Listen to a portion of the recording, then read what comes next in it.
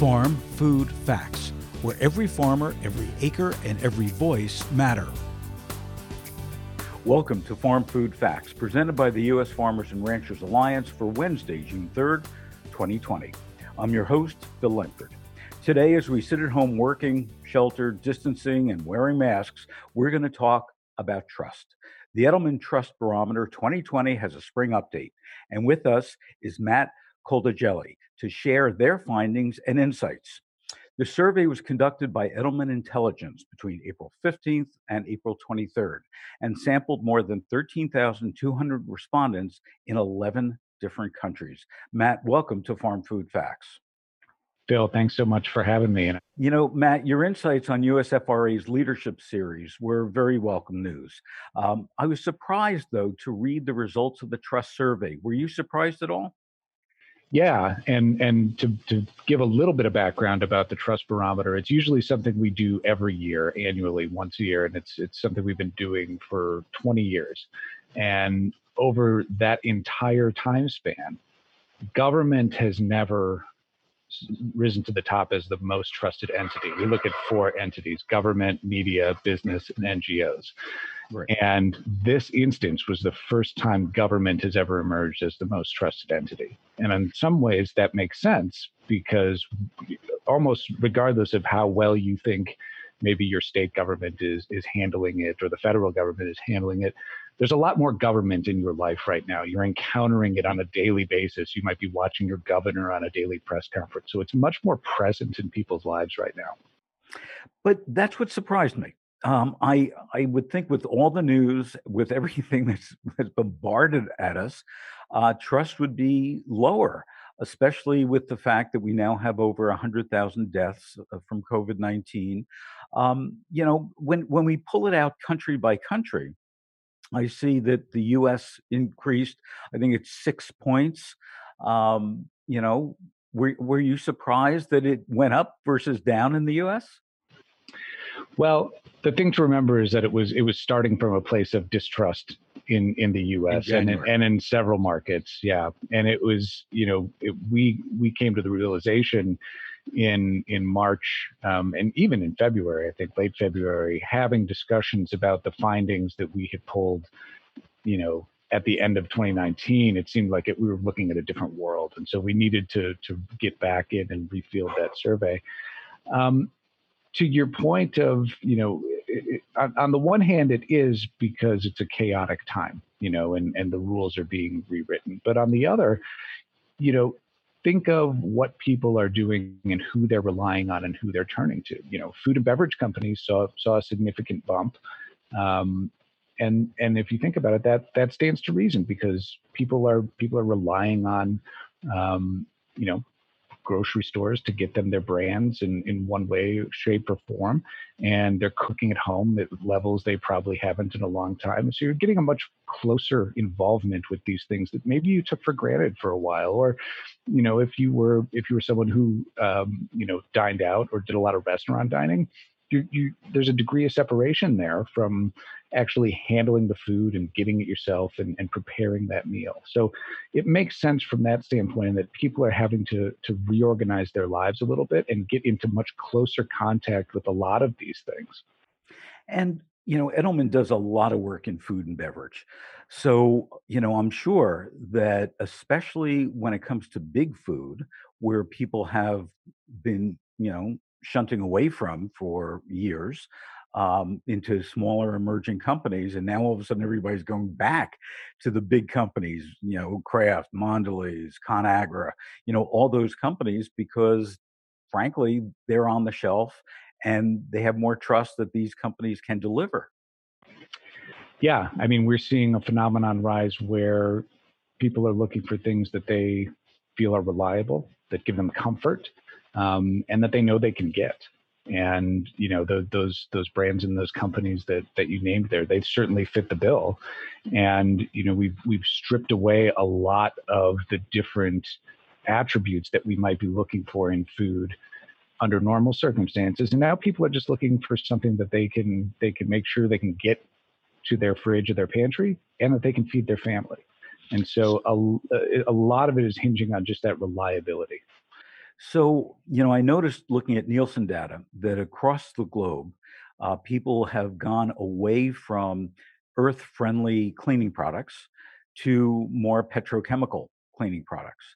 So, my question is, after this, and those emerging quote unquote healthier brands are back on the shelves, do you think that people will go back to some of those smaller brands, or are they really in for a tough time ahead? It's a great question because I think that we are getting a new lens put on a whole host of products, and it's really kind of a reversion to something very basic of just human health. I think of what you're going to see in the restaurant industry with not just disposable utensils and containers but single use menus. Just if you go back 6 months, there was this concerted movement to eliminate single use plastics anywhere they emerged, and now I think people are realizing that, hey, plastics and things that are disposable, that's an effective barrier between me and the world outside my door. And so, yeah, I could see some of those measures of value and what people are claiming to look for get reorganized a little bit. So, what does that do to the environment? And what does it do to the environmental movement that has been growing, not only with products, but concerned about climate change and really raising the awareness of all this? Do we just step away from that? Well, I'm sure we won't step away from it, but I think that there may be some new considerations around what you should be considering when you manage a supply chain. Um, I've had conversations with people, and it's you think of every company that you go to that is relying on an animal product. If you went to their website, you would be able to find a lot of information about their animal welfare policy. You probably wouldn't find that much about the different human elements of the workers in their supply chain and what is being done to take care of them. And that is where the demand is right now. People want to know that you are doing the right thing to keep your workers safe. The trust barometer is abundantly clear that people are wanting businesses to put employee safety and welfare first, to make sure that people come before profits, and they're expecting CEOs and business leaders to be judicious about when they take steps back towards normalcy, and they're also expecting them to really do everything possible to work in a really seamless partnership with government. And that's something that goes both ways. I think people are looking for government to really be a true partner to business because we're in unprecedented times. And I think people look at these entities and think like, hey, let's all pull in the same direction a little bit here. Yeah, another surprising thing that you're talking about businesses, only 43% of the respondents believe that companies are protecting their employees sufficiently from COVID-19. I was surprised to see that number so low. I expected that to be a much higher number. Well, it's a challenge. I mean, this is something that is, for almost everybody walking the planet right now, unprecedented in their lifetimes. And I don't think anybody is expecting companies to go out and throw a perfect game on this. But think of the stories that are bubbling to the surface. Where it is clusters that are emerging in places of work, whether that is in delivery services or in food production facilities. Those are the things that are catching people's attention, and so it stands to reason that they're going to think that this is an area where there's room for improvement. And on one hand, it's understandable that CEOs have not rushed wholesale into the public conversation on this because, frankly, they had a lot of other work to be doing, especially if you're an essential business and you had to find out how you're going to stay open, how you're going to meet in some cases spike demand. That was consuming a lot of people's time and making it so it was challenging to go out and essentially make the public case of here's what we're doing, here's how we're keeping workers safe. But that is what the expectation is right now. For the first time in our lives, certainly, and probably the generation before us, and but definitely part of our grandparents' time was the Great Depression. So, for the first time in our life, we've never walked into a supermarket and seen half of it empty, or more than half of it empty. What kind of impact, long term impact, will that have on the people alive today? It's interesting because when you talk about what we're going through, you mentioned the Great Depression. That we're going through the largest economic shock since the Great Depression. We've lost as many lives, more than we did in the Vietnam War, and I think in many ways this came on for a lot of the country with the almost the shock that was analogous to 9/11. Any one of those things was a generation defining event that changed the way people behaved and thought and acted for decades.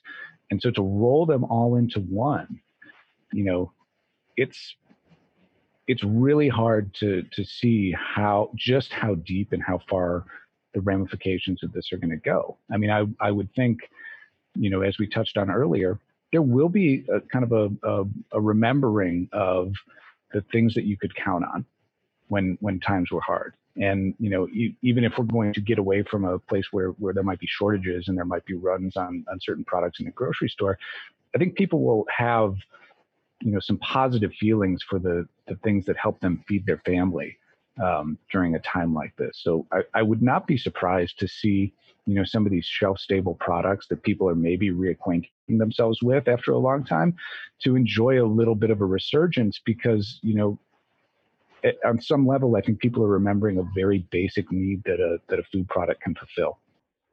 And also changing behaviors. I mean, I was talking to a reporter, a couple weeks ago, and I said one of the things you're going to see is really, a lot of indulgent eating. And she laughed, and I said, "What are you laughing about?" And she said, typically when I buy snacks, I go for organic, healthy, low sodium, whatever. And she and her husband are now eating like a box of Oreos every day. So I think you're right on that. Um, Matt, what comes to mind is when I was a little kid, walking with my grandmother. There was a penny on the sidewalk, and this is a very true story. And I said, "Oh, look, there's a penny," and she bent down and picked it up. And I said, "Grandma, why are you picking up a penny from the sidewalk?"